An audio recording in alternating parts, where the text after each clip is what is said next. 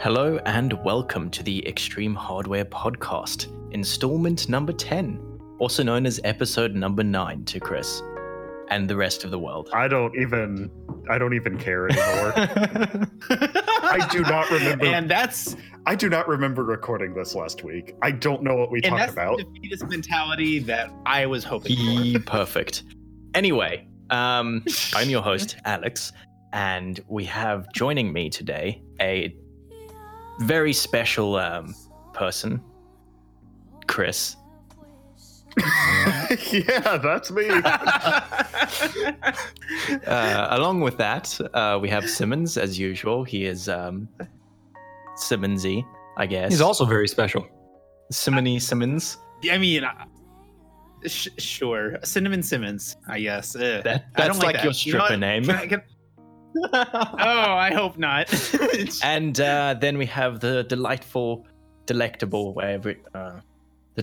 Frick Frock, I suppose. You know, so good you had to say it twice. I've run out of Absolutely. D's.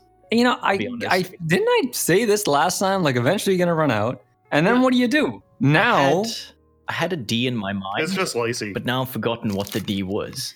you've made a fool of you yourself. had a D in your mind. Everybody is laughing at you for what you've done. That's All right, so that's annoying. I've just opened up a Hershey bar because I bought clearance sale Halloween candy. Oh yes, there you go. See, now that's a smart man. Okay, wait. Ingenuity. Frick, you are someone who is a renowned candy connoisseur. I do eat, yes. What is your opinion of Hershey's chocolate? Because it is quite a hotly contested sort of chocolate. Now, so it's funny because I reviewed a Hershey bar on the channel, and the only reason I reviewed a Hershey bar on the channel is because the Hershey bar is the most popular chocolate bar in America, which really just says more about America than anything else. Honestly, I mean, but it is kind of American. Well, no, okay. So the Hershey bar originally came out because real chocolate back in the days, like in the early 1900s or whenever, real chocolate was going through a bit of a crisis and it was really, really expensive to get. So John Hershey Dingleberry, whatever his name is, came up with it. And he's like, I want to make chocolate affordable for the masses. So we basically made this bar that's like 20% cocoa and like 80% filler is essentially what it is. So it was meant to be chocolate for a mainstream audience. And yeah, despite having more cocoa than ever, it's still using that same recipe. So Yeah. Also, I was gonna say, Yeah. so, no, go ahead. since it's the holiday season at long last, it is November 1st, which means we are now allowed to acknowledge that Christmas exists. I got some Ghirardelli peppermint bark as well. Been going through withdrawal for that stuff for 10 months. I mean, honestly, dude, you just need to stock up. Yeah, dude, Just I keep it in the freezer. that's what I did last year, except I ran out by February. Well, okay. First of all, you're not supposed to eat an entire package in one sitting. Shut up, No, that's Simmons! It's my time. no, real quick, This is how you get your diabetes. it's advanced That's diabetes. what I said. Diabetes. What you got to type do now? 7. Now, Alex, you're actually in an interesting position because now Simmons and I, and probably Chris, we always get eggnog around this time of year. But I don't know if that was that common where you came from. Are you guys going to get hella eggnog now, or are you just grossed out by it? So back in Africa, the land of dirt, eggnog was quite a rare commodity. Okay, I actually never had eggnog in South Africa. It's not even like unpopular. It's just like not a thing at all. No one's heard of it. No one. Because the thing about South Africa, it's in the southern hemisphere. So a lot of the Christmas traditions are very different because it's going into full-blown summer. So instead of being like, oh, you're indoors, huddled around a fire and kind of warm drinks and stuff like that, you're kind of going for the complete opposite. So it's more like you have a braai outside, which is a barbecue for Americans. And you get all the family together and like it's a very outdoorsy thing, you go swimming and whatever like that. And yeah, a lot of American traditions, I think, of also like foods and stuff are focused around warmth and, like the warmer dishes, warmer foods, warmer drinks and stuff indoors. So what's the South African equivalent of eggnog? So getting absolutely smashed on beer or wine. Oh yeah. Put an egg in there. I mean, It's but the same thing. I think that's a worldwide tradition. Honestly, let's be real here. People think like pineapple and pizza is a contentious thing to argue about. Eggnog has some of the most fervent debates I've ever seen. So with eggnog, just out of curiosity, homemade eggnog, at least from what I've experienced, because I haven't had that much, homemade eggnog is by far and away the best. Like, Absolutely. I don't know why store-bought eggnog is so bad. Because it's because simple ingredients. But you have to pasteurize it for shelf life. So a lot of the niceties that you get from fresh eggnog just won't work because it will expire after a few days. Yeah, due to nature, my the drink is. daddy. Also, the way pasteurization works, you can do it for a long time at a relatively low temperature, or you can do it for a short time at a very high temperature. Guess which one gets better throughput on a production line? Mm-hmm. Yeah, that makes sense. But yeah, I think definitely this Christmas I'm gonna be making some eggnog for myself. That's going to be interesting. I think you will have much to say because you can join the debate. Now, I'm not going to say what's I lay on, but I will say that if you're in the right mood, if you've got that very specific craving, there's nothing that quite satisfies you like a cup of eggnog. It's just unmatchable. Oh, whoa. Yeah, and then if you're feeling extra spicy, you just add like a little bit of it's like cinnamon whiskey to it, like Fireball or something like that, and oh my gosh, that's it right there. I have a confession to make. I've never actually had eggnog, and the idea repulses me because eggs are. Ugh. Chris, do you like mayonnaise? No. Okay, well, all right. Well, I was gonna say if you like mayonnaise, then I would have to judge you. But since you don't like mayonnaise, then we're. Do you like? Wait, is egg? Yeah, you go for it. Is eggnog just mayo plus liquor? No. But the premise is that you're making it with uncooked egg. Like mayonnaise is made with egg yolk, if I remember correctly. No. The good stuff Is is it egg yolk, but it's look right, I will eat just cookie dough by the bowlful, but that doesn't really count because the egg is very minimal. It's just there as an emulsifier. It doesn't really add that much flavor to it. That's exactly the same for the eggnog. Then why is it called eggnog if the egg is only a small part? Have you ever looked up a recipe for eggnog? No. Well, all right, do that after the podcast because we should probably start talking about tech. I'm looking at standard. This is your standard eggnog recipe, Chris. It's 4 eggnog, 4 egg yolks, 4 eggnogs. I mean, that would work 2 cartons of eggnog. Eggnog recipe. Use eggnog. It's 4 egg yolks, a third a cup of sugar, plus a tablespoon of vanilla, a pint of whole milk, cup of heavy cream, 3 ounces of bourbon, a teaspoon of grated nutmeg, and 4 egg whites. That's the recipe. Wait, why are the yolks and the whites? That is, you know what? I think it's you add them in separately after a different part of the thing. Yeah, that'd do it. Because when you do the yolk and the sugar together, it gets really creamy, and then you probably fold in like whipped egg whites or something. I don't know. I'm not a cook. So just before we get on to tech, I wanted to round all the way back up to the beginning. What is your personal opinion of Hershey's, Frick? That was the original question. That's right. It's an eggnog tangent. No, you know what? I think when I reviewed it, I gave it like a 3, maybe a 3.5. It is, out of 6. Out of 6. It is very. I guess the best way to describe it would be like wax, like candle wax with a bit of cocoa flavoring in it. Yeah. So I would say wax. Remove all the nostalgia, anything, just purely as a candy or chocolate by itself. What would you rate it? Oh God, probably like a 2.5. Probably, yeah, I'd say probably 1.5 for me. Yeah. Oh yeah, it's not very good. I would not describe it as wax though. This is like a much softer, meltier texture than wax. And the only reason why I'm giving it so low is because the thing with Hershey's is by itself, it's nothing special. I mean, it's a great mixing chocolate if you're like has a recipe that needs like a chocolate drizzle. Or you're making a really fast hot fudge or something. It's That's inoffensive, fine, but on its own, it's nothing special. You like American Kit Kats are far superior, and I'm not a big fan of American Kit Kats. They're really not that different from European ones. Well, I'm comparing to Japanese Kit Kats, which is basically just Belgian chocolate with this really, really light wafer. It's just it's a religion over there. Absolutely. Yeah. Anyway, there's two now. I don't want to give too many spoilers, but I may or may not be reviewing the most expensive Kit Kats you can get, and maybe I got those. But there's actually 3 different varieties of Kit Kats in Japan. There's regular, there's light, and then they have a special branding called premium. Mm-hmm. Now these are high-end, super expensive Kit Kats that only they don't come in like all the flavors like regular Japanese Kit Kats do when there's like 50, 60, 100 flavors. Premium Kit Kats, there's maybe 5. And they're very selective with who and which companies can make flavors in premium versions. So if you want one, get it as soon as you can because they sell out really fast and they're super pricey. Like $25 for one thing. And that's Frick Frock 99. There you go. No, is it? Well, you could just type in Sir Sebastian, but yes. Yeah. Okay. Anyway, actually trying to move on to some news. Yeah, speaking of religion, let's talk about those new NVIDIA graphics cards.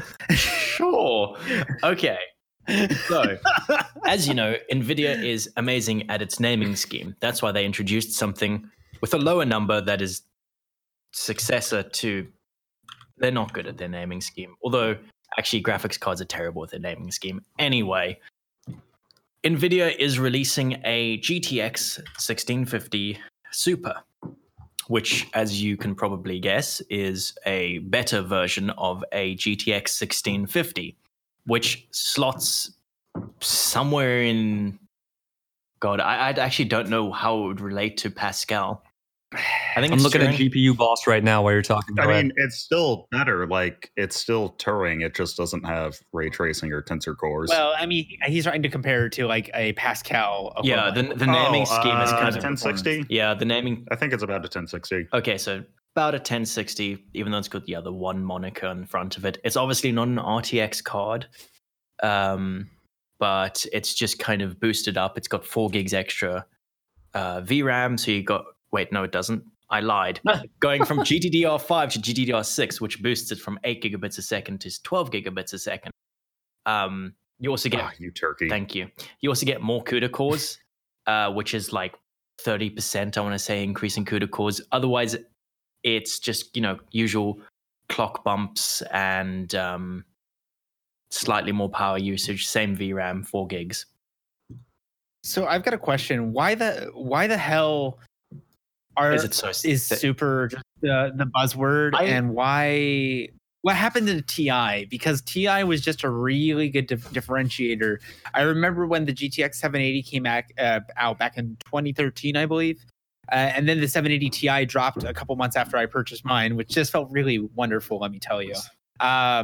The 780 Ti was just so widely regarded as the far superior GPU. I mean, because it was basically the Titan equivalent on the GTX side. So, yeah. Chris, I mean, they used to use... Hang on 1 second, because I know you're going to go on a huge tangent because you always speak for really long, and I'm not going to speak for really long. I'm trying really hard not to say bad words. I'm going to go refill my water. I hate you, Dad. Okay. Simmons, just the thing you said, like, why are we going to Super? I actually I'm like the only guy that isn't offended by the Super name, because TI for me, or TI, what it seems to be, was it had a smaller version of the same not architecture, but the same sort of core. So it was like still, TU 116 or 102. You know what I mean? Like that kind of thing. It just had more of it unlocked.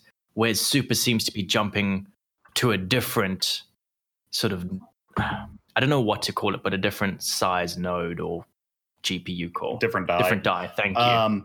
Wafer. That's not entirely accurate because the 2060 Super is still using the same. And so is the same thing 2080. But yeah, so like Super, it's functionally equivalent to a TI. It's just, I think Super here is supposed to mean like, oh, it's like a soft refresh of like Turing, as opposed to it's Turing but a little bit faster. I'm not really sure what they're going with here. I looked at some of the value propositions for this because I was curious, because there's no doubt the 1650 is definitely a more budget oriented line. So I was wondering which one of these GPUs would be the best value, and I could have sworn to be the 1650. Guess what the number one best money for value GPU is right now, based on benchmarks? Based on what? Frick, I swear if you're using like GPU boss, I'm going to slap you. I'm not. What is it? I'm going to say it's going to be something like 1060, 580 or 2070. Okay, so you're close. So the number 1 and 2, number 1 is the 570, and number 2 is the 1660. Okay. Yeah. See, here's the deal though, because low-end cards. Yeah. Let's say you're dropping $1,000 on a gaming PC and you've got an RX 570 in it. If you spend $100 extra and you go to the 1660 Super, I mean, I think that's $100 extra. Like 570s are really cheap these days. But like, just spend the $100 extra, 10% more. You're gonna get a hell of a lot more than 10% more performance out of your GPU. Well, the pricing it's got listed here says that you can get an RX 570, an RX 570 for like $110, but the cheapest 1660 is like $200. Okay, so my point still stands. You're spending, for a little bit more overall system cost, you can get a hell of a lot more performance. Or if you're upgrading from a 570 to something, you're going to be spending. It doesn't work. It doesn't make sense. But then, how else am I going to fit my my sick R9 39 words, my R9 3900X into that sweet budget build? You got to have those 12 cores. Oh yeah, you're right. I need all that game cache. I multitask so hard. I watch YouTube twice. It's crazy. Like every single core needs to, I got one core for Discord. I got one core for this YouTube video. I got one core. I got one core for Reddit.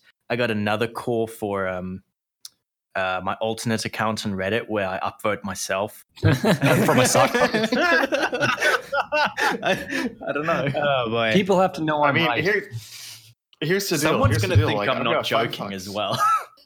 No, okay. So I'm looking at. All right. So right now, you think, I think we can all agree, the best value right now is probably the 1660. Right? There's no doubt. Yeah, so 1660 Super. Yeah, because the 1660 Super is literally $10 more than the 1660.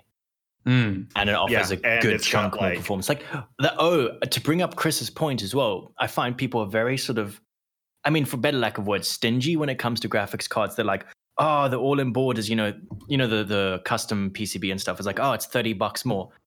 But that same person is probably going to spend more on that in coffee in 1 week. Yeah. It's like it's just $30. Like, I know whatever, but like, oh God, Alex, don't call me out like this. I mean, oh my God, dude. I mean, you just called yourself my PSLs. Out. Chris, you have the Starbucks app, right? And you load up money onto it, and then you pay with that. Have you looked at how much you spend a month? Have you?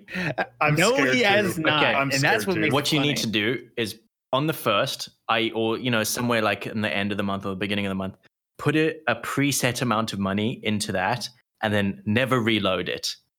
That will make you budget. I will put $1,000 into Chris. And he blows it in 3 weeks. That reminds me. When I had some money from South Africa, right? And it came in because of because of like tax returns. And it costs about $50 to transfer money to Canada. And I didn't want to spend, because it was like $150. I didn't want to spend $50 of that to transfer $150. So what I did is I put $150 on my Starbucks card. Using South African rand as opposed to real money. Oh yeah, I mean the conversion ratio wasn't as good, but it was much better than losing $50 for no reason. Oh, I absolutely don't want the damn government to have that. Anyway, I think we can call it quits on that 1650 Super something or another. I think so. I mean, I'm just so fed up with it. I think if I had one last thought on that, I think I would be happier with the naming convention if they went with like 1665. Like, just That's better? Like, honestly, No, because they used to do that. They used No. to do that with the Yeah, why are 200 they series. afraid of the number 5? Well, and it's like the same like numbering convention that you see with the CPUs these days, where you have your 3770 versus your 3775 and stuff along those lines. It's just incremental. Let's not drop it because there's another thing I want to talk about that's kind of related to it. There's been leaks with the next gen NVIDIA cards being named the 3000 series, which is interesting because they have almost always, well, they skipped the 300 series. Yeah, Wasn't that the mobile only division? Yeah, it technically existed, Yeah. but I think it was not any different to Fermi or I can't remember the two. It was a bunch of Tesla and Fermi rebrands and like the low end stuff exclusively for mobile. Actually, no. That predated Fermi. That was exclusively Tesla and the low end crap. Okay. But yeah, it's just, I mean, at least if they go to the 3000 series, at least they're going to maybe stick to some sort of, naming scheme that makes a little bit of sense. I don't. But think so. it's honestly, I've lost it has hope. to be advertising. Like, as much as a lot of people complain about, this is stupid, they must have done some market research, and like, even if people think it's stupid, people still probably buy it. Like, you see this a lot with cars, where people complain about, this feature's stupid, but then the people actually buying it tend to buy are more biased towards buying that car with that feature. I mean, I think it still follows the standard conventions of a higher number is usually better. And if I'm Joe Schmo buying my first graphics card, I mean, I think I could even figure out, 2080 is higher than 1660. This But you must be do- the stronger version. I think they're really adverse to trying to make it look like a jumble of numbers. And I think like 2085 looks a lot worse than 2080. Oh, dude, you think that's bad? Have you seen the naming conventions for monitors? It's just a bunch of random consonants and numbers that they throw. Okay. Okay, so but I'll give the monitors a little bit of the benefit of the doubt, because at least with like LG's numbering convention, the numbers, if you actually dive into it, do have some sort of relevance to Asus the size is of the terrible. curve. I'm only looking at LG here. Yeah. Agreed. So no, but a lot of these numbering conventions, at least from LG's perspective, and I think Samsung has a similar numbering convention, where it's just specifically referring to features associated with the current generation of monitor. Yeah. I know, especially with LG, like the 9 versus the 7 at the very end was referencing a higher quality panel versus a lower quality panel. A B versus a C was a curved screen versus a flat screen.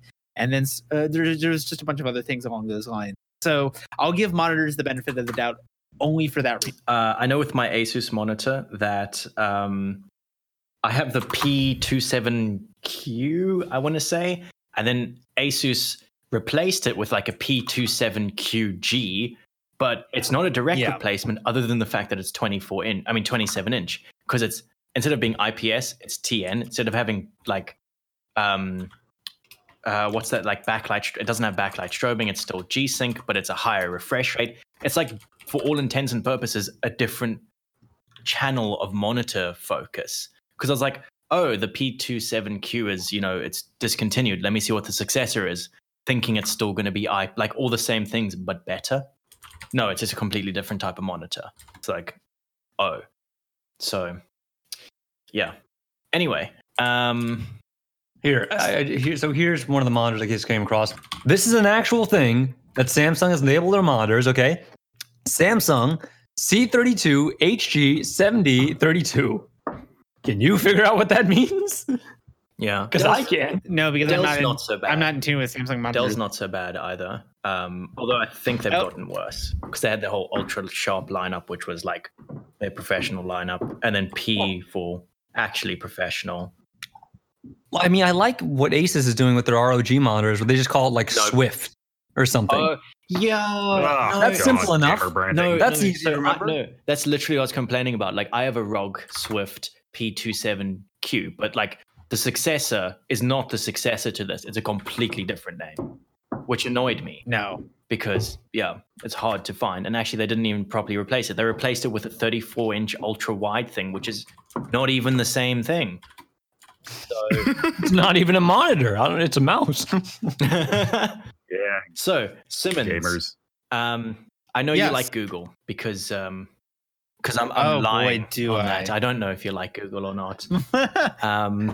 It's a major corp, whatever. Yeah, it's like those people that like Amazon. But is it the good corporation or the bad corporation? Well, I don't know, Chris. Let's see how much data they've got on you. Oh God, yeah.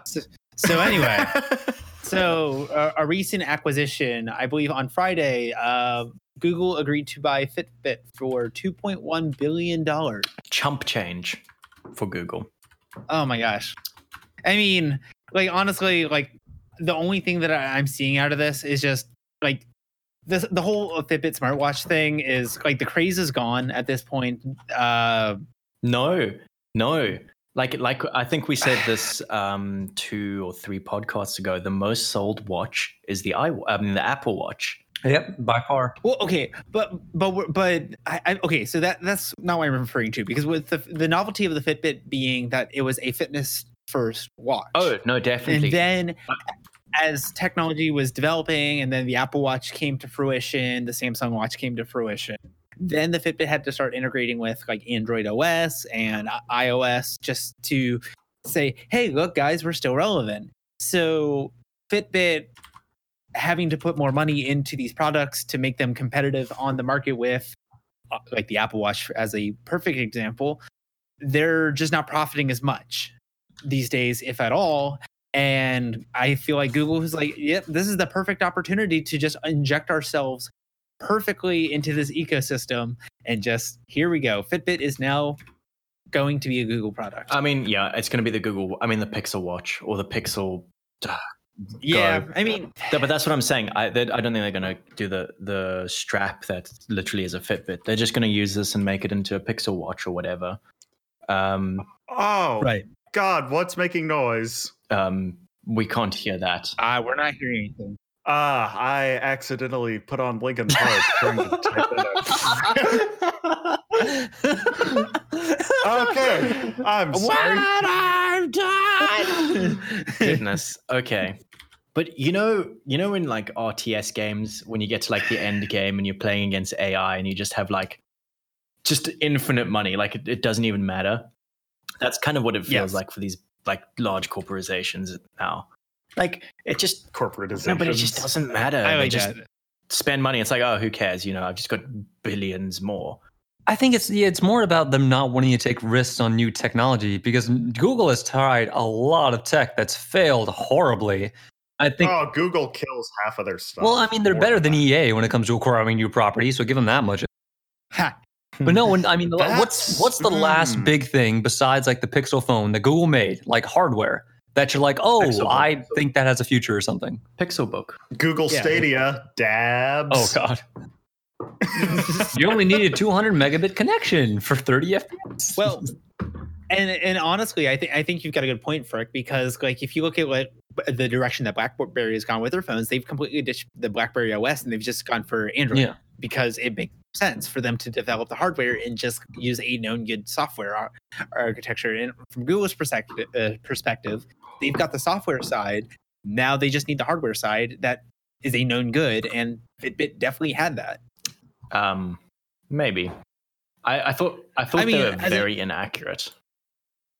Well, okay, so when I say a known good, I mean as like they were able to crank out a product. They were able to mass produce a product. Sorry. That's very 25-year-old man, ladies and gentlemen. 25-year-old man. But just channel. They were just it's like it's a company that has been known to be able to sell and mass produce a product. Mm-hmm. Whether or not it was a high quality product or not is a different conversation entirely, but the product line is already there. So now all Google has to do is just inject what they want into the product, be it new designs, new hardware, XYZ, and they already have the production line, so they just integrate into the production line. Not just that, Google's most successful, one of their most popular products right now isn't even their product line. It's their Nest cams. They have many different Nest like doorbells and thermostats and all that stuff.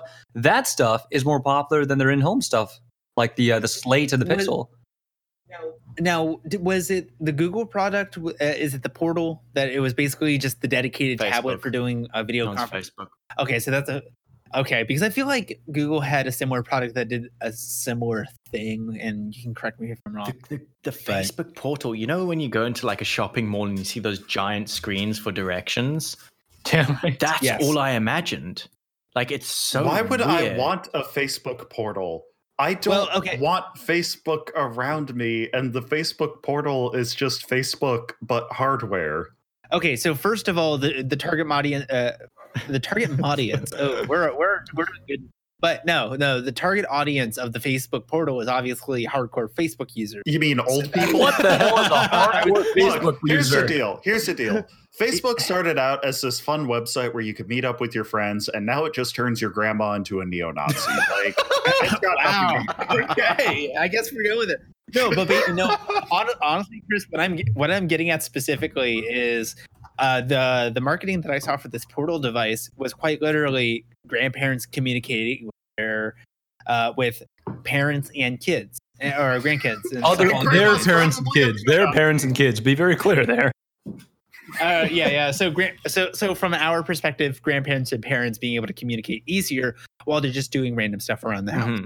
And that's the market for it. It's really not like us who we really dislike the like Facebook and the Google monitoring and stuff along those lines. So obviously we're not the target audience here. Yeah, we've got like the target audience is people with money. Bring back Google Plus. Bring back Google Plus. Bring back Google Plus. We've got echoes like all over the house. Why? And I just like scream and I don't know, because there was like a really good deal on them last year, so Dad bought a bunch. But it's like we've got them all over the house. I don't use it because they're just bad. I dislike them, and it's like I just scream internally every time Mom shouts at it like, Alexa, what's the weather?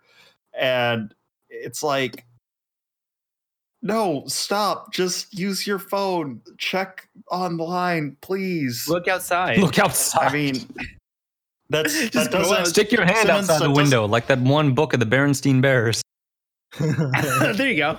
That doesn't actually tell you the temperature. It's because or something. Oh God, no! Let's not start this. Don't start this. Don't start this. You don't want to go down this rabbit hole. No.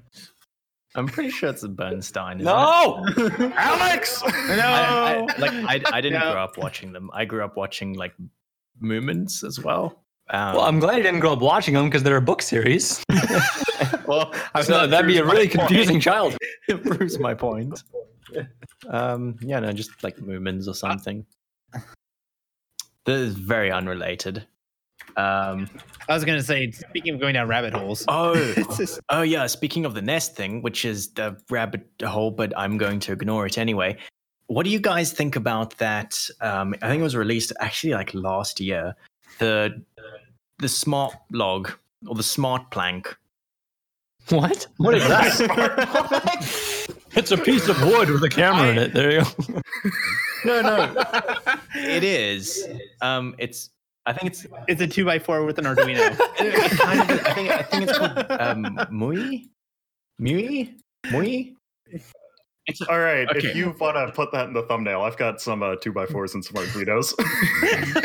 I'm looking at. So you posted a link in chat. I'm looking at this right now. Yeah. So all basically, right, it's a .jp website. I'm going to let me just explain before Chris complains about it. This is a piece of wood, Alex. So it's basically like a 2x4, but it's not an ugly 2x4. It's a nice 2x4. Oh, that's actually kind of cool. Yes. So my that was unexpected. My problem with smart devices is that they look like smart devices. Like smart devices. Yeah. It's like I don't know. They look ugly. Basically, it's the early 2000s. Hey, look how futuristic my house is because it's square type thing. So let's get a 2x4 and bolt it to the wall. So on that website, first of all, it's been stained. Yes, it's been stained. What I like about it is it's off until you use it as well. So it blends into sort of. Well, you can much more easily blend it into things. I know they've redone their website and it's a lot more professional looking because this used to be some sort of like WordPress thing because it was like a hobby project. And they had an example of where they got this idea was they went into some guy's home in the or like one of their relatives' homes in the countryside, and he had literally his floors, his walls, and his ceiling was like this really nice veneered wood. And they're like, wow, it would be really cool if one of these, like sci-fi, if one of these planks was you could interact with one of them. And then they kind of made it. So, dude, a lot of YouTubers have those fake wooden walls. Imagine that, Yes. but real wood. And one or two of them are just smart things. And then when you don't use them, they go away. Or They retract or they turn off? They turn off. I mean, you could just take this and blend it into sort of like a headboard, or you could put it into like, I don't know, just an art piece, really. Like just having some wood on the wall looks really nice. Yeah. Not gonna lie, my first instinct with this is just to like get like a finished like coffee table or something, and just like put this in the middle of it. That would be awesome, and just have it blend in. Okay, yeah, so great. Here's my idea, especially counter. if these are like. Sorry, yeah, Alex, I was speaking. Yeah. Here's my idea, especially if these are all like Wi-Fi enabled. Yes, they are Wi-Fi enabled. So just make your entire floor these boards and have some way to like intelligently determine which board should light up. God. Like you look at the floor and one of them that's near you will sounds horrible. Will display something. No, that's a neat idea. It'd be neat. Yeah, it's an open source API. I mean, I guess it depends on context. Yes. Ooh. See, that's good. That's good. IoT stuff needs to be open source and like able to be audited. Otherwise, it's just some Linux distro that hasn't been updated since like 2013 in your light bulb, and suddenly the Russians are hacking your toaster and shutting down half the internet. No, my Cali. Do you know what's so funny is I know that actually happened. No, do you know what's so funny? Yeah. Is that sounds crazy conspiracy theory, like something you'd hear from Frick, but that can actually be the reality. Like, in the 90s, you'd hear someone say that and be like, okay, granddad, just be, like he's completely lost his mind, but that could be the future. They could be right. Right, Frick? I don't want to talk about this anymore.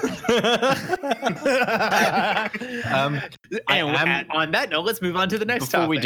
Before you think about buying one of these MUI things, they're very expensive. I'm not surprised. Well, it's Japanese, and there's the import fee, so yeah, I don't doubt that. No, maybe, but the early bird special's still on. That's 720 Canadian dollars, which is Indiegogo's downloading without scripts. I can't look at this. It's $550 US for the early bird special. I mean, I don't know how much they're going to be when they are out, but I'm guessing probably $650-ish or so. Oh, I actually found the hobby pictures. Anyway, it looks like the screenshots from like a horror indie game. What? Yeah, so I guess my big thing with this is right now a niche product because, like you mentioned earlier, this is an IoT product that is pretty much unlike everything else in terms of how it's trying to just blend in. So I'm guessing that if something like this does catch on, and then we start seeing some of the bigger IoT companies just cranking out similar products, I could see the price of something like this come down significantly to like say $200 or $300, given the functionality of that.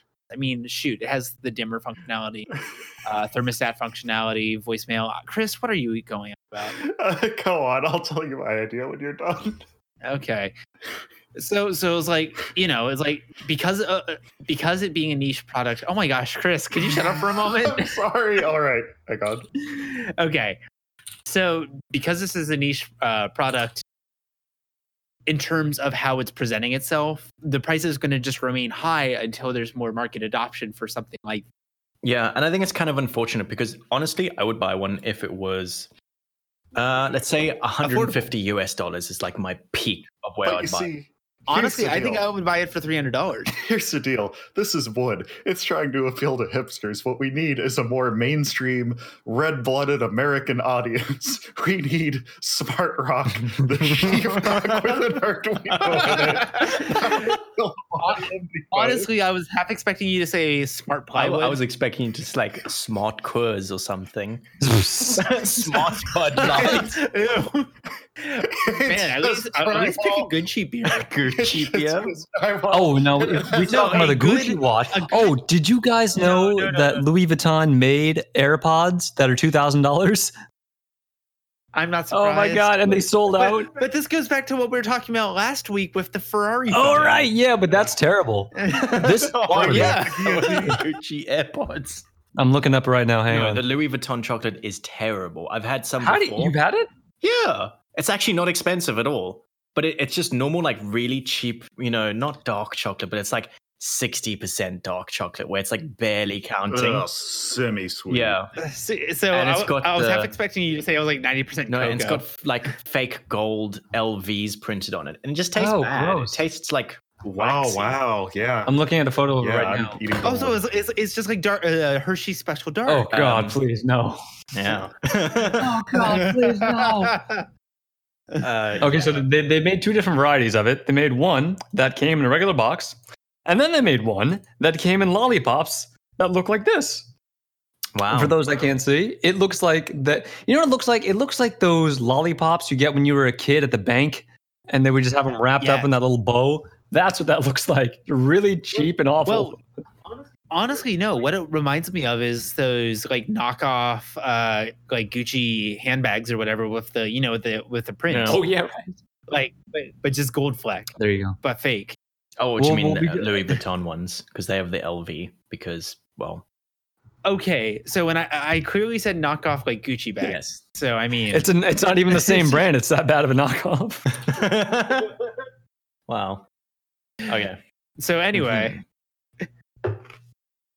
I wanted to make a segue earlier about going down the rabbit hole. So there was just announced last week about 179 gigabytes in customer U.S. government and military records leaked to the internet. Let me look through this article real quick. Yes, a team says about thousands of individuals were impacted, though it's undetermined what the actual scope of the impact is. It includes booking reservations, including full names, dates of birth, home addresses, phone numbers, travel costs, stuff along those lines. It seems like it's primarily associated with hotels that were the target. I'm not really seeing any specific hotels that were targeted, but 179 gigabytes of user data, that's no small number. Well, you got to think like, okay, 179 gigabytes, right? Like you said, it spans a whole bunch of different things. My thinking is, I mean, in terms of data, 179 gigabytes isn't that much in the grand scheme of things. But if you're just looking at hotel reservations and like, who knows if there's like photos and other stuff involved in that, it might not be as bad as you think. It might be like 2,000, this is 3,000 like- people. This is like 200 gigabytes of text files, not 200 gigabytes of see, that's what I'm 4K thinking. video. So okay, I went a little bit deeper into the article. So it looks like what was compromised was a service known as AutoClerk. It uses for facilitating communication between different hospitality platforms. And it was a database that was leaked. So this is 179 gigabytes worth of database. Oh God. Oh no. That's not good. Yeah. So the numbers of thousands is just the known affected user. Wait a second. Simmons, you're in the military. Did you get owned? No. Oh. How do you know this? So funny enough, without divulging too much information, the only thing that I was directly affected by was when OSI, I can't remember the name of the actual organization, was compromised. I think 5 years ago, and that was the company associated with doing the security clearance background checks. Mm-hmm. The known affected users were directly contacted by OSI stating that you were compromised and you were eligible for fraud monitoring services provided by the company. I was never contacted, so I assumed that I was never affected. See, now you got to watch out for that because the last time that happened, and I think you, me, and Candyvan on the forum was when that Equifax break happened, and every single person in the country's like all their information got leaked, and you could find it anywhere. Oh yeah, I found. And they went around and they So contacted everybody, and they say, "Hey, look, there's going to be a lawsuit. Either sign up for this, and I think you can get like what was it, like up to $300, $250." Yep. Yeah, everybody's gonna get like $1 because the sheer scale of people who are like cashing it out. Yeah. So so I would say the difference between the Equifax thing and the OSI thing is that with OSI, it was determined who was all compromised after several months of research. So if you were not contacted within that year period, it was safe to assume that you were fine. However, people were still everybody who was in the OSI system at the time received a letter stating that this happened. You may not be directly affected, but you are still eligible for some form of fraud monitoring in that regard. Yeah, that was pretty funny, dude. so- when everyone got owned by Equifax, the first thing they did was like, hey, we're sorry for that we got your information leaked out. You can either accept this payout of $200 or we can give you our free identity protection service. That's done by us. Wow. Oh, man, that was classic. It shouldn't be an really. So going back to the article at hand here. So it says that there were some government booking systems that were associated with the breach just due to the nature of the company and the service that was that was breached. Specifically, something known as VPN Mentor. It says they were able to view records relating to the travel arrangements of government and military personnel, both past and future, specifically in the U.S. government, military, and the Department of Homeland Security. So that's what that's associated with. So now what happens? As of right now, I think they're still trying to determine the extent of the breach. It looks like Computer Emergency Readiness Team of the United States, or CERT, was notified on September 13 of it. They did not respond immediately, and then the entire database was basically revoked on October 2nd. And it took a month to do all this? Well, so when US CERT was notified, they didn't respond immediately. They kind of just brushed it off. They're like, eh. And then the scope of it was actually determined, and I was like, oh, all right, we're gonna react now. We were just hanging out. We were just making sure. So this is a open-ended article at this point because there has been no significant action taken except for the database being revoked at this point. So yeah, I guess more to come on that in the future once we get more publicly available. There you go. Simmons update. Yeah, Simmons update. Simmons, can I identity theft you? No. Okay. Oh, did you guys? So a while ago, I don't know if this guy is still in business or whatever, but there was this company called LifeLock ages and ages ago. And the founder of it, Todd Davis, their CEO. Yeah, okay. I had his social security number. I'm getting to that. I'm getting to that. Dude, I listened to the radio in the 2000s. Yeah, Come on. This is a very good show. So anyway, it was this identity theft protection service in the early 2000s, late 2000s. It might still be around today. And it got famous because the owner of the company would go on national television and bust ads and all this stuff and put his social security number everywhere. Like he would plaster it on billboards, radio, everything you could. He would plaster it up there. And he would taunt. I think he had a semi. He would taunt people and say, hey, bet you can't hack me. I bet you can't. He was hacked a better part of a dozen times. Using his own identity. He was like, the idea was our identity service is so secure. I can give you all this information and I am unhackable. And I think he specifically used the words unhackable that pissed people off. Because if you had just said it's like it's prevention or it's difficult or something like that, I don't think it would have gotten that big of a reaction. But when you say the words unhackable on the internet and anyone gets a heard of that, that's a challenge. Wow. To build on that, I think it was either early this year or sometime last year when Apple was advertising the MacBook with the super hardened, impossible to compromise MacBook, and not even a week after those ads started coming out, there was a vulnerability found in the operating system. So it's like, you know what? It's like you're giving the internet a challenge. Somebody is going to be smart and stubborn enough to figure it out. And more specifically, you're giving that challenge to people who just like don't tend to respect authority, but so much. Exactly. It's like when the PS3 secret codes and like the Blu-ray secret codes or whatever. Oh, GeoHot. Yeah, GeoHot. Yeah. They were like DMCA takedowns, and people were like, no, we're not going to do this. And then they just spread like wildfire. Well, the big thing about that is the guy who did it, George Hots, I think his name was. He's the one that leaked all that stuff, and I think he ended up working for Sony. Like they first tried to sue him, and then they're like, you know what, we could probably use you. And I think he ended up working for them.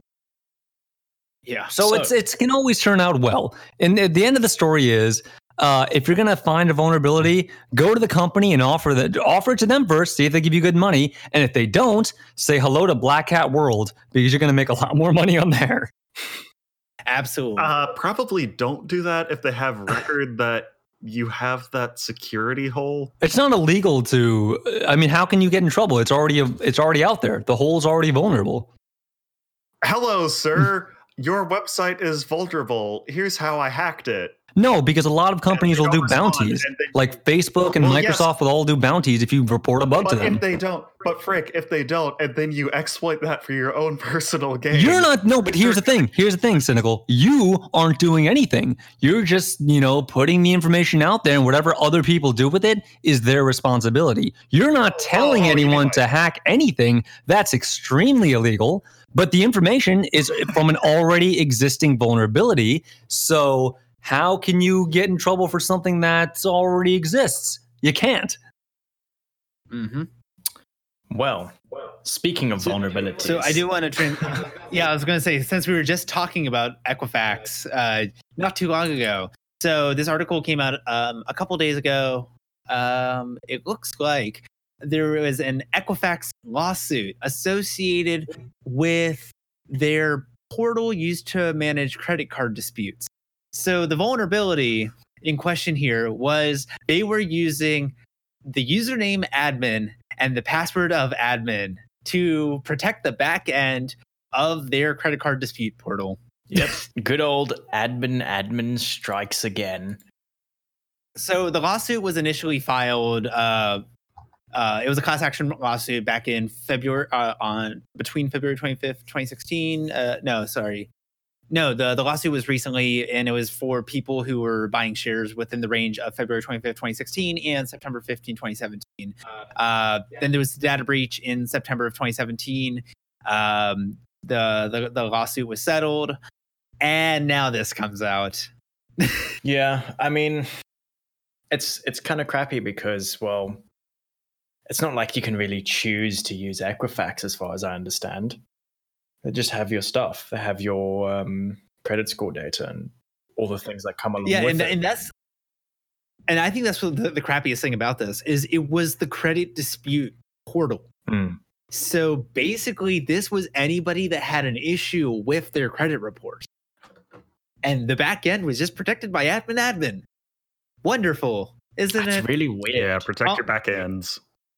Honestly, I'm curious as to why Equifax is even still regarded as accredited at this point, or whatever the proper term is. Big contracts, too big to fail. Yeah, but at this point, it's like, how many screw ups can you have before your trust from the megacorps is just completely shattered? I mean, yeah, I think they're just too deeply rooted, though. How about this? If the fines don't outweigh like the extra cost of moving to a different company, they're just going to stick around. Yeah, and I've always had an issue with credit reports for that reason, because you just have these three independent companies that are vastly profiting off this kind of stuff, and they just have full access to your entire credit history, apparently. Credit reports are just like China's social credit system, except for American capitalism. Well, basically. I mean, credit reports exist worldwide, though. It's not just an American thing. Yeah, no, but specifically what I'm referring to with these credit reports is like, you've got the three major ones. You've got Equifax, you got TransUnion, you've got whatever the third one is. And if something just goes majorly south, there's just nothing you can do because of how, like was previously said, of how deep rooted they are. Yeah, it's a shame, honestly. But yeah, I mean, speaking of like security and stuff, I mean, surprisingly, South Africa didn't have any sort of, credit score breaching things like Equifax. But what's something they did have, which oh yes, yeah, the city of Joburg's website was held ransom by hacker gang. And hacker gang. Gang? And for people outside of South Africa, he's referring to the city of Johannesburg. These roving gangs of laptop-wielding hackers. You got to watch out for them. Yeah. So these definitely group of not 12-year-olds called Shadow Kill Hackers. Oh, no. Don't say that. Wait, is that actually their name? Yeah, it's 100% their name. They're definitely not 12. Look, okay, they spelled shadow with the dollar sign, too. For extra edginess. They might be 14. Anyway, they are asking local officials for 4 Bitcoins, or they'll release quote unquote city data online. So once the South African people might actually have some information from their city. So before you go into this, Chris, I want to read some snippets from the message that popped up on these computers. No. I have an opinion about the Bitcoin amount. Mm-hmm. Why do they want 4 Bitcoins when they could have had 4.20 Bitcoins? Okay. Because in parentheses, that's a very small amount of money. Well, yeah, but at least go for the 420 joke. No, but they're 12. Okay. They don't know. So, I don't think there's weed in South Africa. We won't go into that. Anyway. So some quotes from the error message that popped up on a lot of people's computers. All of your servers and data have been hacked. We have dozens of backdoors inside your city. Yeah.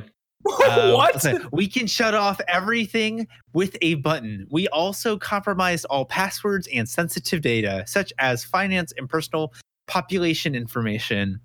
If you don't pay on time, we will destroy all the data we have and send your IT a full report of how we hacked your system and your security holes. They'll destroy the data if you don't pay them? So I'd like to provide a little bit of context here. This is the city of Johannesburg's sort of website, the website that no one uses.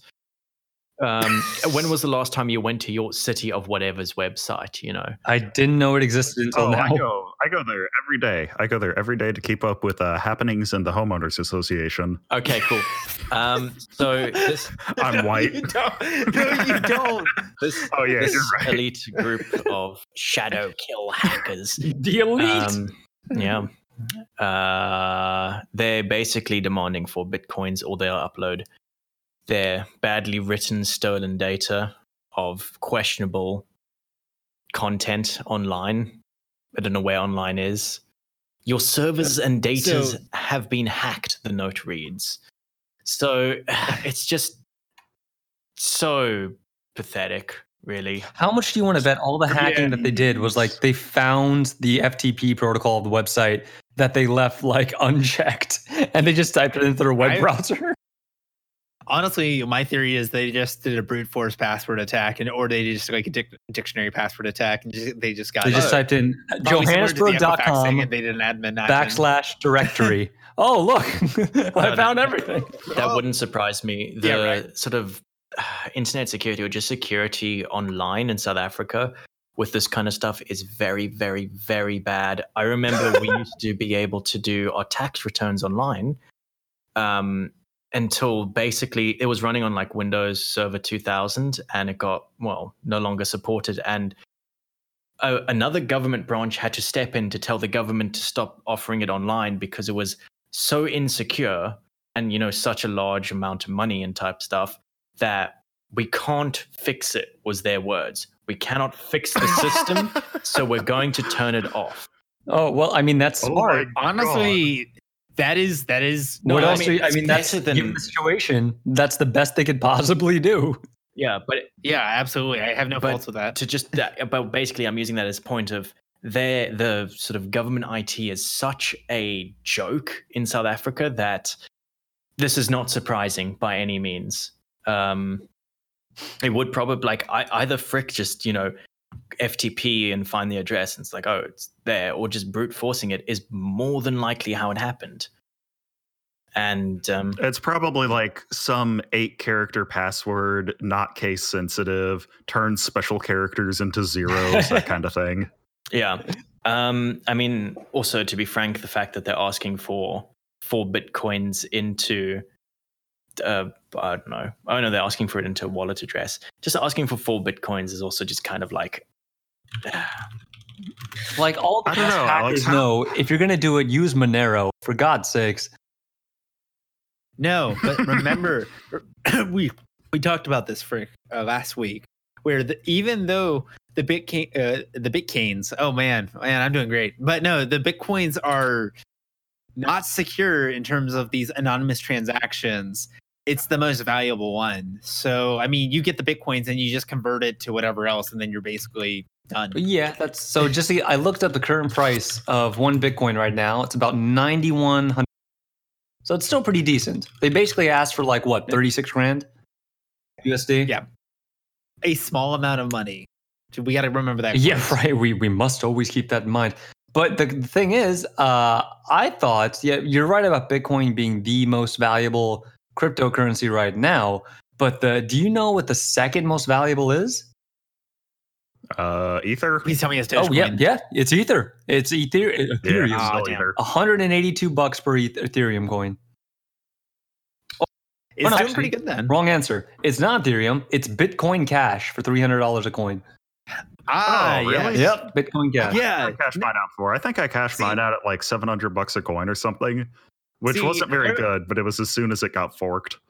I remember the Bitcoin Cash because they basically said we were cloning everything, and then everybody got their clone Bitcoin Cash, and then they just sold it back into Bitcoin. Yep. And now I'm rich. I sold mine into USD, in fact.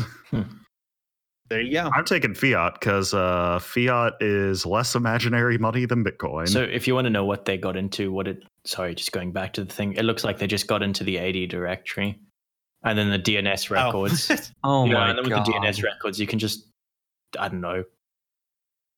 Turn off the site. just mess with the A records or something. And then the Site go off.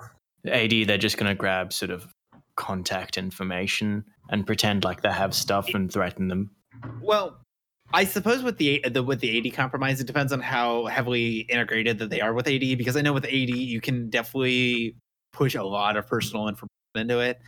And my theory is that they were just they were probably using Active Directory as the primary hub of all user information. So there is a potential that maybe the entire company's user base was compromised in terms of personal information. Yeah, they also, I don't think they're pretty smart either.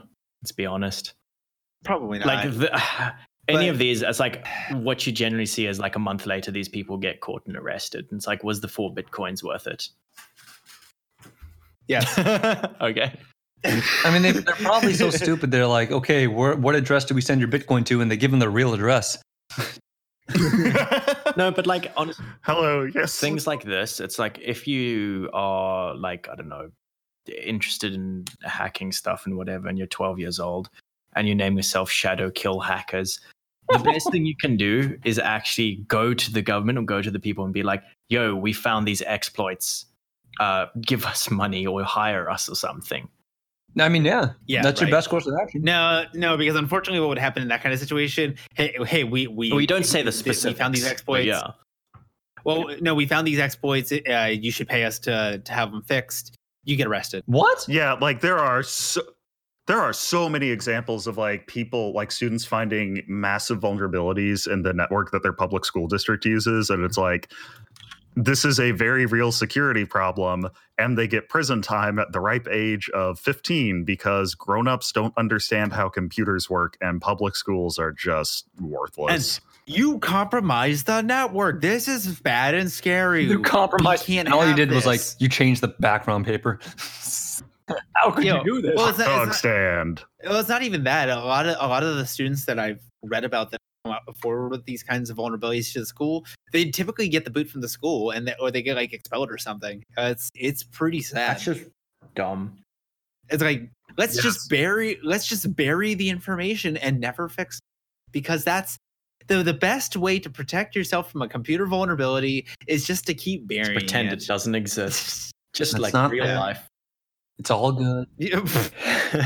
So speaking of wannabe hacker groups, I wanted to transition to this other article that we've got here. Mm-hmm. So we've got a group of individuals who are posing as the notorious Russian hacking group Fancy Bear. Fancy Bear was actually they gained their notoriety from hacking several White House systems or United States White House systems back in 2014, and then the DNC back in 2016. So this group that's posing as Fancy Bear right now, they are orchestrating DDoS attacks and ransom-based DDoS attacks as well, where they will perform the DDoS and then they will contact the affected individuals and demand a ransom. So one of the letters that has come forward with the ransom note is basically stating, we are Fancy Bear. No, they're not. And if you give us a payment of 2 Bitcoin, we will stop. What's with all these lowball offers? Come on, guys, have some confidence. Well, so from what it looks like, many of the victims were located in Singapore, South Africa, and Scandinavia. So, wow, we've come full circle. We're back in South Africa again. I want to leave. So it looks like they're just targeting easy targets, smaller targets, and they're demanding 2 Bitcoin because, quite frankly, on the grand scheme of things, such as what the last group, what was it, Hacker Kill or something like that. They're targeting people with the hopes that they'll just pay off the 15 grand and then move on. Okay, so just to give you an idea of what a big giant waste of time these guys are doing, I looked up the bug bounty programs that are going on right now of companies that'll willingly pay that for more than one bounty. The highest paid bounty right now that you can get is from Intel, who, if you can find something wrong with the company's hardware, firmware, and software, they'll pay you up to $30K for detecting critical bugs. And then Dropbox, surprisingly, $33,000 if you can find one that affects the what do you call it, to any of the vulnerabilities in their systems. So at the minimum, $12K, maximum $33K. All that time that you spend doing this low-level nonsense, you could have been making some serious dough. I've seen a lot higher than like just, tens of thousands. I've seen like Microsoft's giving $250K. I think it's just like demonstrating that the bug exists. Like if you can actually implement a fix or something, it's worth a lot more. Oh no, so it's the same thing. Yeah, you're right. Cynical, you're right. There's if you look at Apple's bounties, they will pay a minimum of $100,000 if you can find something wrong with the data protected by Apple's secure enclave technology. And then you can also get $200,000 if you can find something with the security issues affecting its firmware. Wow. So that was the thing I wanted to point out, is that those bounty programs that you're referring to, they are typically software based, and it's like find a bug or a flaw or a vulnerability within the software. What we're looking at here with these last 2 groups that we've been talking about is it's just denial of service. Yeah, pretty much. And denial of service is not a security vulnerability. Now, granted, the South African or the Joburg site, that was denial of service based on messing with DNS. This one from the imposter Fancy Bear group, they appear to just be doing DDoS against websites or companies or servers or whatever else, and we'll stop for 2 Bitcoin and then move on. It just kind of seems to be how it works. Couldn't you just go on Cloudflare and just solve all this in like a day? Yes and no. It really all depends, because a lot of people don't want to pay for Cloudflare services. Okay, let me put it like this. Would it be cheaper to get Cloudflare for a year or pay 2 Bitcoin? Yes, and that's the problem. Is like people don't think that there's a security problem until there's a security problem. Yeah, that's basically companies. I will simply not be insecure. I mean, I can refer back to an incident at my personal workplace where we had our major network SAN die due to the interconnect on the back of it. And it was a known issue for 4 years. And then magically when it died, now we're going to spend the money to fix it. So that's just a major problem with many corporations. Like, it's fine for now. It'll last a couple more years. We promise that we will eventually do it. And then it breaks. And now they have to fix it. Yeah, I remember you drunk and pissed off with regard to that in the aftermath. Oh my God. I mean, there's a lot of stuff that I will not go into on this podcast. But, but I don't know. I think your emotions are fine. Yeah. That's not violating OPSEC. No. That was a fun time. Thank you for validating Simmons' emotions, Chris. Yeah, I know what emotions are. Oh, I'm good at reading them. Okay. Sure. So, No confidence in me. Thanks, Dad. You're welcome, son. what? Okay, so Yeah, I don't know. speaking of security as well, on this kind of security breaching topic, their wave audio files are now being used to hide malicious code, which seems Wait, what? yeah, WAV files. yeah, it seems pretty interesting. Malware's trend from moving from PNG and JPEG to WAV files. So, a technique is known as like steganography. yes, exactly, and it's the art of hiding information in plain sight, essentially, in another medium. So it's moving from pictures to sounds, which is Oh wait, no, Alex, you know about this. Isn't there a technique where you can actually hide images in regular audio? Yeah. So don't know if that's related at all, but you could kind of, in the frequencies that aren't used, I guess, you can just kind of put images in if you play it through a wave thing. So like, oh yeah, like the spectrogram. Yeah. Spectrogram, that's what it's called. Yeah, I know that because if you look at the waveforms of the spectrogram of the Doom soundtrack, the new Doom soundtrack by Mick Gordon, there's all these like 666s hidden in it. It's pretty dope. Yeah. I know. So Death Grips had images in their album. If you play it back in the wave, I'm not surprised. Yeah. one thing you can do with regard to hidden images and steganography, if you take, let's say, the least significant bit of each color channel in a bitmap, or like the two least significant bits, you can encode a picture in it. Because if you just alter that by 1 bit, it's not going to be visibly different. But you could have, say, a 6-bit or a 3-bit color image that you could just hide in your regular image if you know where to look. But that's the point of it. You have it hidden in plain sight. It's not even encrypted. There was a really cool technique that I read about which used file fragmentation, where basically it was data hidden in the locations of sectors on a hard drive. So if you had consecutive sectors, like, they're not fragmented, that was a 1. If they were fragmented, then that was a 0. And you could like recover the data that way. That was used by a Middle Eastern military group. I'm not sure which country, but there's neat stuff you can do with it. So going back to the WAV file vulnerability, so it appears that how it worked was the virus actually had to already be present on the system for it to take effect. So you had this planted piece of malware that was basically inactive until this WAV file would play. And when the WAV file would execute, I guess, it would implant a DLL onto the system that would trigger a logic bomb that would just wreak havoc on the system. Yeah, because you've got to have something installed, because it's just random noise until you can get something to decode it. So that's going to be where your malware is. So I guess the big thing with this, though, is like, because WAV files are notoriously large just due to being a lossless audio format, right?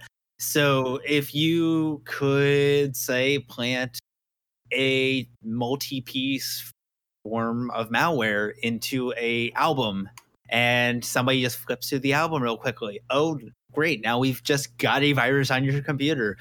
Wonderful. And then WAV files are used in a lot of advertisements on the web just because they're WAV files. And they're compatible with like everything. Oh, yeah. Exactly. Which is pretty neat, but yeah. It's neat, but also slightly terrifying. Yes. That's actually a really cool idea, though. Just like a CD that as you play it hacks your computer. Yeah. That would be... I mean, hell, didn't Sony try that once and just like bricked iMac CD drives? Do you know? Oh, I kind of know what you're talking about. Wasn't it supposed to actually just be their sort of anti-piracy type thing? Oh, Starforce. Yeah, and it bricked hardware. Yeah. What's that for? It was called Starforce, yeah. And the thing was, it wasn't just DRM. It was DRM that was like encoded into the actual BIOS, so you couldn't get rid of it no matter what. Oh, good. Oh, yeah. I think we're talking about a different thing. No, maybe. I don't know. It's a really long time ago when people actually used CDs. So Yeah, it was like Right. it was either Star Force or Secure. No, it wasn't Secure ROM. It was Star Force. Yeah. can I just Yeah. point out quickly Honestly, that we're in a generation where CDs are literally our VHS tapes / our cassette Yeah. tapes. hey, we have a member of this podcast who has been very intimately working with CDs over the past several but months. Oh yeah, hang on, give me a second. We've got special. files He's weird. Z CD rip v2. Had to do this a second time because I screwed up the first time. 542 discs. Chris, Oh, sorry, 542 plus 9. 551 discs. Okay, so I will defend him a little bit. He was digitizing his family's library of CDs. Yeah, So- because when Dad ripped him years ago, it was in like 128K MP3, and no. what I do like with time as well is that you kind of get well, I don't know. It seems like 10 years ago you didn't care about sound quality as much as you do now, and I'm using of you course as not. like a plural because I go back at some of my previous songs that I took from a CD, and it's like 64 kilobit MP3, and I'm like, oh yeah. Jesus, dude. yeah. Yeah, like I mean, some of my old music were radio rips. I mean, and you want to talk about like the absolute lowest quality audio you can get. Ripping from AM radio, baby. God. Anyway, moving on. There's 2 or 3 sort of interesting gaming news. BlizzCon was going on this past week, and they announced Diablo 4, which is really, really cool, actually. So Diablo 4 with the marketplace too. no. Just go on, Simmons. Just go on, because just go on. Honestly, after Diablo 3, like Diablo 3 did nothing for me, so I just really have no excitement for Diablo 4. Well, they ruined the aesthetic of Diablo with Diablo 3. It was way too bright. It was too shiny happy. If you've seen the gameplay for Diablo 4, it's dark and it's gothic and it's filthy. It's great. So the downside is there's no offline mode. They confirmed everything's going to be online only. I'm fine with that. So yeah, it's dark and gothic. Hang on. It's like Blizzard's stance on Hong Kong. Cool. Okay, so I actually am very excited for Diablo 4, and I really like what they're doing with the visuals. It looks very well done in terms of... Okay. So a thing that I place a lot of emphasis on with games, and which is why I really generally like the Diablo franchise, is music is a huge, huge thing. Diablo's music is just outstanding, and it always has been outstanding with setting a mood. The next thing is generally like lighting, mood, and storytelling. Diablo 3 really fell back on those. It was a lot more rounded. I mean, it was very obviously based on the StarCraft 2 engine. It had its roots in there. And you could kind of tell from everything was a bit too roundish and cartoony. And the sort of game devs for this they've said lots of times that whatever the sequel is, they don't want to do that again. And yeah, if you look at the gameplay trailers, if you look at the cinematics, which are amazing, it's not following that at all. It's very dark. They kind of seem to be reducing as well the kind of mass slaughtering of enemies, because Diablo 3 got very ridiculous, like to a point of where you would just lag because there was thousands of enemies on the screen and your CPU couldn't keep up.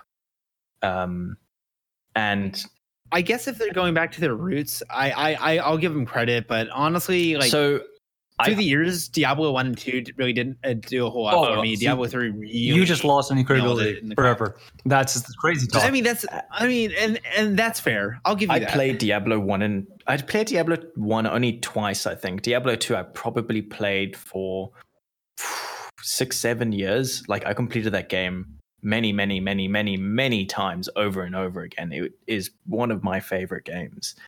And Diablo 3, I really enjoyed as well, but in a very different way. It's a lot more... Sure.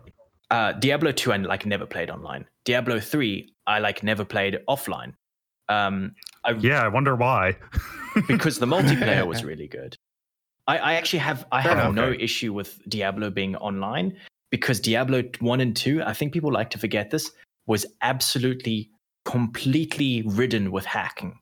Like it was the easiest and most readily game to be hacked, and it would completely ruin the online because people would just put in cheat items that would one-shot you. You'd leave the town and die, and you lose your entire character, everything, all your progress. And everyone was doing it, so no one played online.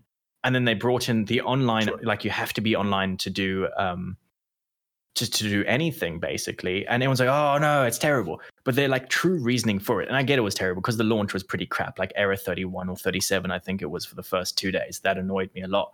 But the concept behind it, I'm completely fine with, where the online server basically validates that the item it's dropping is a legitimate item, you know, so that you can't put in sort of middleman things. I mean, people did find a way around it, but it made it a lot harder to spoof items, hack items in and stuff like that, which kept everyone a more level playing field.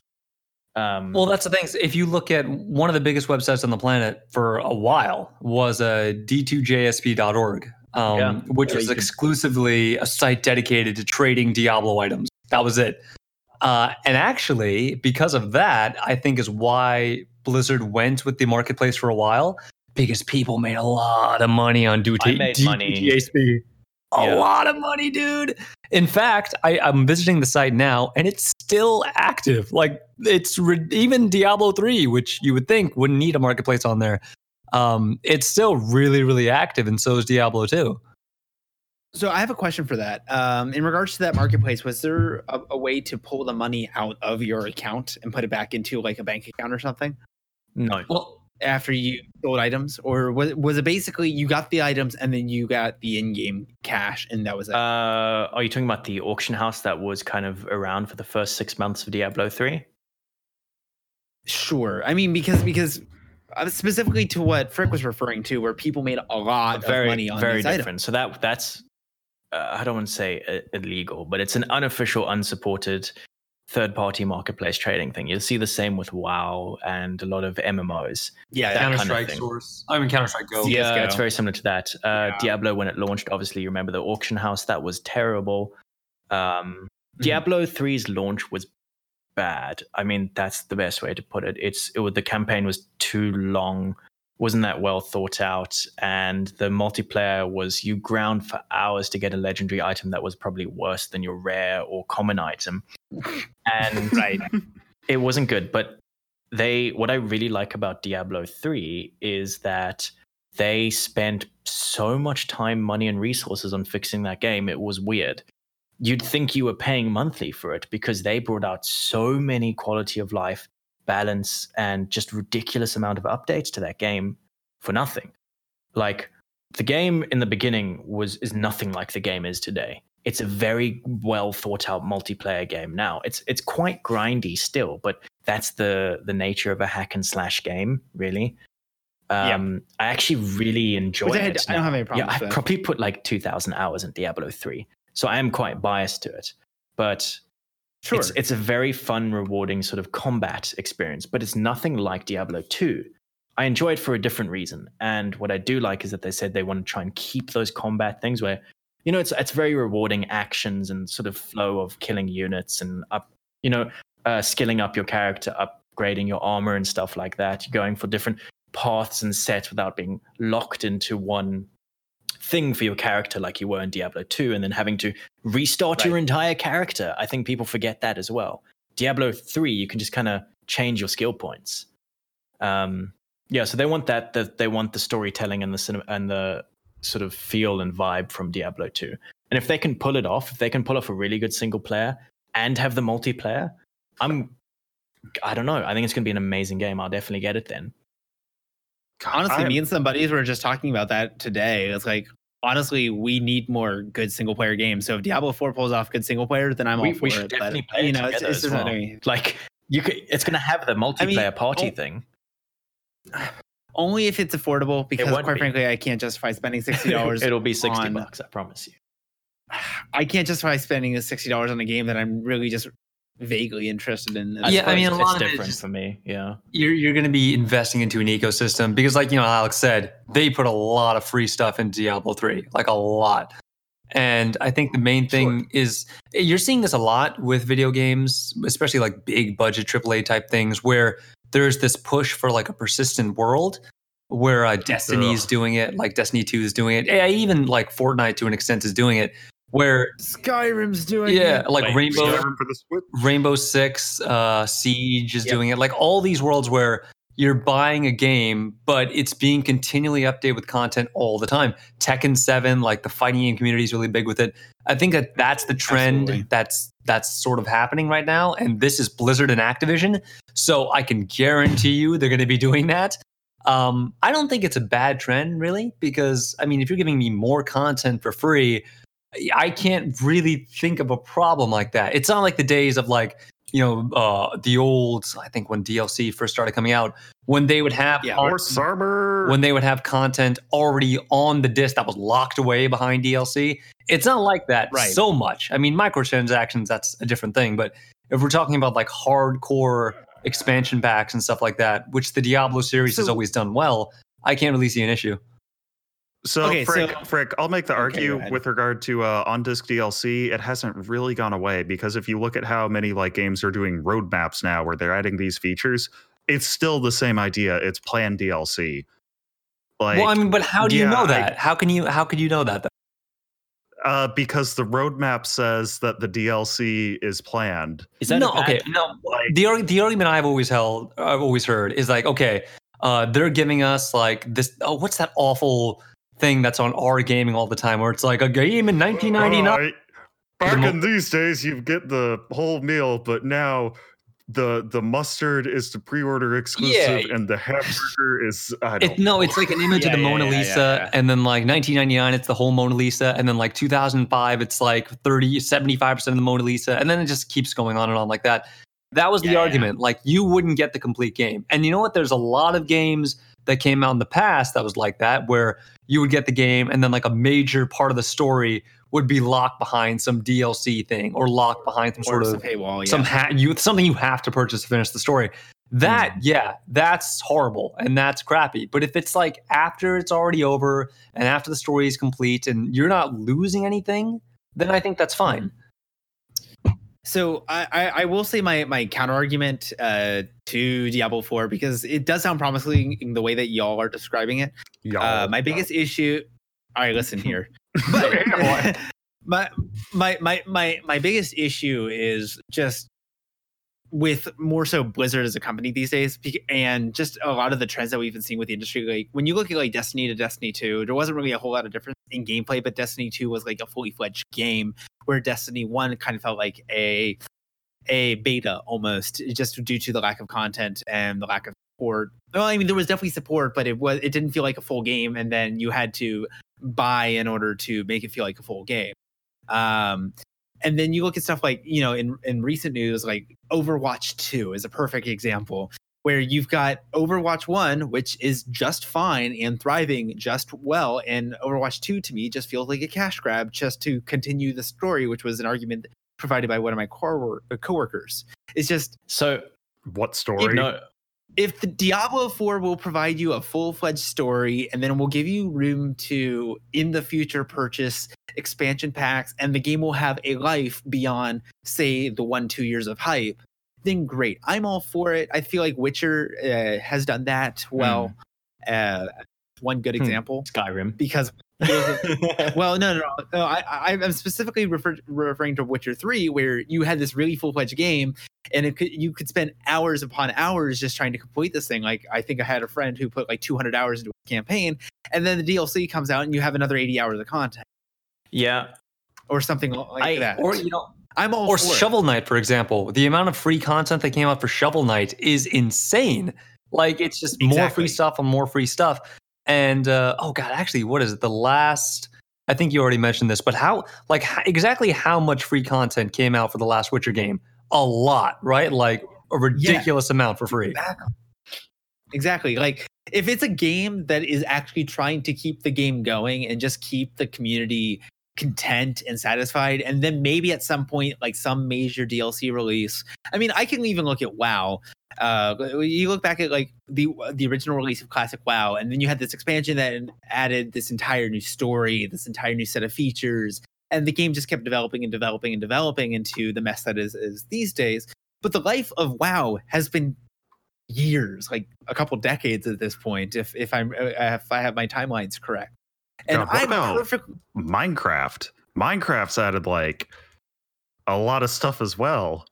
sure, and that one's a unique example because Mojang fully supports the modding community, and like you can just mod the hell out of the game to just turn it into a completely different game, which I think is really interesting. Shout out to Microsoft for continuing to support the Java edition and Yes. not really changing anything. So I mean, that's my thing. Is like if Diablo 4 does have a plan to make the game last and doesn't feel like you're being shoehorned on the initial purchase just to spend a lot more money to keep the purchase going, I'm looking at you, Fallout 76. Country roads. Then honestly, I foresee that Diablo 4 could be a good game so long as it just has a good plan in that regard. So yeah, what you did mention, I don't know if you played. Well, I mean, if you're not really that interested in it, I don't know if you played Diablo 3 Reaper of Souls, and then the Necromancer expansion. It's pretty much what you said, minus Diablo. So Diablo 3 vanilla was, rocky, and then it got quite good towards the end. Then Reaper of Souls released, and it's like, this is what Diablo 3 should have been. And then it's, they kept evolving and kept getting better. And then the Necromancer pack was like, I want to say it's DLC, but they added new character, new sort of campaign line, new maps, a whole bunch of multiplayer stuff, and there was like I think $20. It's like, so was Reaper of Souls free? No, Reaper of Souls was an expansion pack, but it was like a full-on expansion pack, like it continued the story. It was less than the original game as far as I remember. Well, okay, it's like this is this weird gray area, but once again, it goes back to my complaint with Destiny 1, where it just felt like a relatively unfinished game, a really short campaign, and now you're spending money to get the real experience out. You know what I'm saying? Kind of, but yeah. I mean, Diablo 3 was just like, I'm not saying it was a good game. It's just like it got fixed. Basically, they learned their lesson. It's a good game now, I guess. But it's not a good Fallout. Yeah, but game. It is worth mentioning that Blizzard North made Diablo 2. Blizzard North doesn't exist anymore. They all have left their jobs, probably quit rather than got fired. Who knows? It's a typical or absorbed. Well, yeah, it's not the same people making it. Basically. And not to mention the creator of Diablo itself. I think Jay Wilson. I'll have to double check that. But the creator of Diablo itself, as in the first game, has publicly decreed, pretty much. How do you say disown the franchise now? He's like, yeah, they screwed up. Oh, absolutely. They screwed up. I think he went and made. Did he make Torchlight or did he make the other one? Path of Exile. Path of Exile. Okay. I think. Oh, well, that explains a lot. Yeah. I played Path of Exile. I didn't actually enjoy it as much, but it lacks a certain finesse with the combat. The problem with Path of Exile, the combat feels really hollow and doesn't have enough weight to it. Whereas something with Diablo 3, despite its aesthetics being more like a Disney cartoon than like an actual Diablo game, the combat feels great. Like it's fun to kill stuff. Yeah, it's not that bad in terms of graphics. But you also, you did mention the whole Hong Kong thing going on with Blizzard. And I know a lot of people are like, oh, you're not allowed to be excited for Diablo because Blizzard's an evil company now because Twitter told me so. No, that's just a PR department. No, but like they've always been evil. Yeah, that's kind of the thing is like also people are like, oh, Overwatch 2 is terrible. It's terrible in concept at least. You shouldn't be excited for this other thing that the company is making. It's like I can hold multiple opinions of the same company's different products. Like I'm excited for Diablo 4. Overwatch 2, I think, is stupid, and it should be an expansion pack for Overwatch. Absolutely. I'm not going to buy it. Treat it like TF2. Seriously, like TF2. It's the game that keeps getting content that keeps giving in one way or another. TF2 might not be the best example. Well, I mean, but once again, that's a game that has CSGO. Good okay, fine. With that. Here's the thing, though, because like this really came to a head. I actually had to mute words on Twitter for my own sanity, so they wouldn't show up in my feed. But regarding the whole Blizzard Hong Kong thing, it's really nothing. Like, it's an entertainment company and they don't have a whole lot of sway compared to, say, tech companies like AMD, who has modified their Ryzen architecture, specifically the cryptographic engine, specifically for the Chinese market. Wonder why they did that.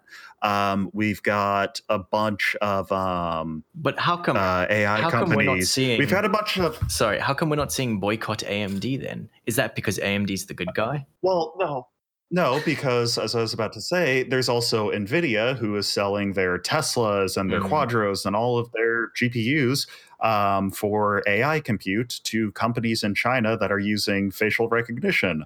And if you've been keeping up the news, China is currently using facial recognition to identify and genocide an ethnic group. That's a big oof. So, like, that's a little bit worse than. Not expecting that conversation tonight. Here we go. But, like, honestly, though, as far as like Blizzard goes, that's nothing. No, but I mean, like, in the same vein, I do not agree with what they did. Like, I think it was quite a crappy thing. Oh yeah, no, like, it's a dumb thing to do, but yeah. And I mean, hell, Marvel's been like censoring or altering their movies in China for ages, so yeah. Like Blizzard, I think Blizzard just really came in at a bad time with this. No, like I especially with like BlizzCon a month later. Well, I mean, that's a scheduled thing. I disagree with what they did, but like it doesn't mean that I'm going to suddenly hate the devs of Diablo 4, you know? No. Yeah, it's God, yeah, publisher, developer, that's hate the publisher, not the developers. Yeah. Hate the player, not the game. I mean, in a lot of forums, they're like, oh, I'm, you know, one of the things that I saw with the post that actually, it annoyed me because it's like the generic Reddit statement that's just copy pasted for, this is the new company we hate. It's like, when will people wake up and see that Blizzard has been shafting its, what was it? Shafting people who buy its games forever now. When will people finally stop giving these people money so we can have real games made? And then somebody inserts that JPEG of Modern Warfare 2. I know that one. Yeah. It's such a classic. It's just, oh, wow. Oh, God. There was a screenshot on Reddit, though. Somebody posting in r/Blizzard. How do I recover my Blizzard account? I deleted it 2 weeks ago. I saw that. Yeah. I want all my items back. I spent money. Wow. Oh, well. I think this is a good place to wrap it up before Mr. Yeah, before I say any more regrettable things. Like, let's not insult Mr. Winnie the Pooh. So, Alex, if you make a Winnie the Pooh reference, I'm going to smack you in the face. Yeah. That's also another thing that I'm going to have to mute on the Twitters. Yeah. So, we missed out the chickens. You know what? We'll leave it for later. Yeah, we'll do that later. We'll leave it for the next one. So, thank you everyone for joining us on this intrepid journey throughout podcast history. Yeah, especially you, Mark. Thank you for joining us. Thank you, Mark. Thank you, Mark. So, thank you, and good night.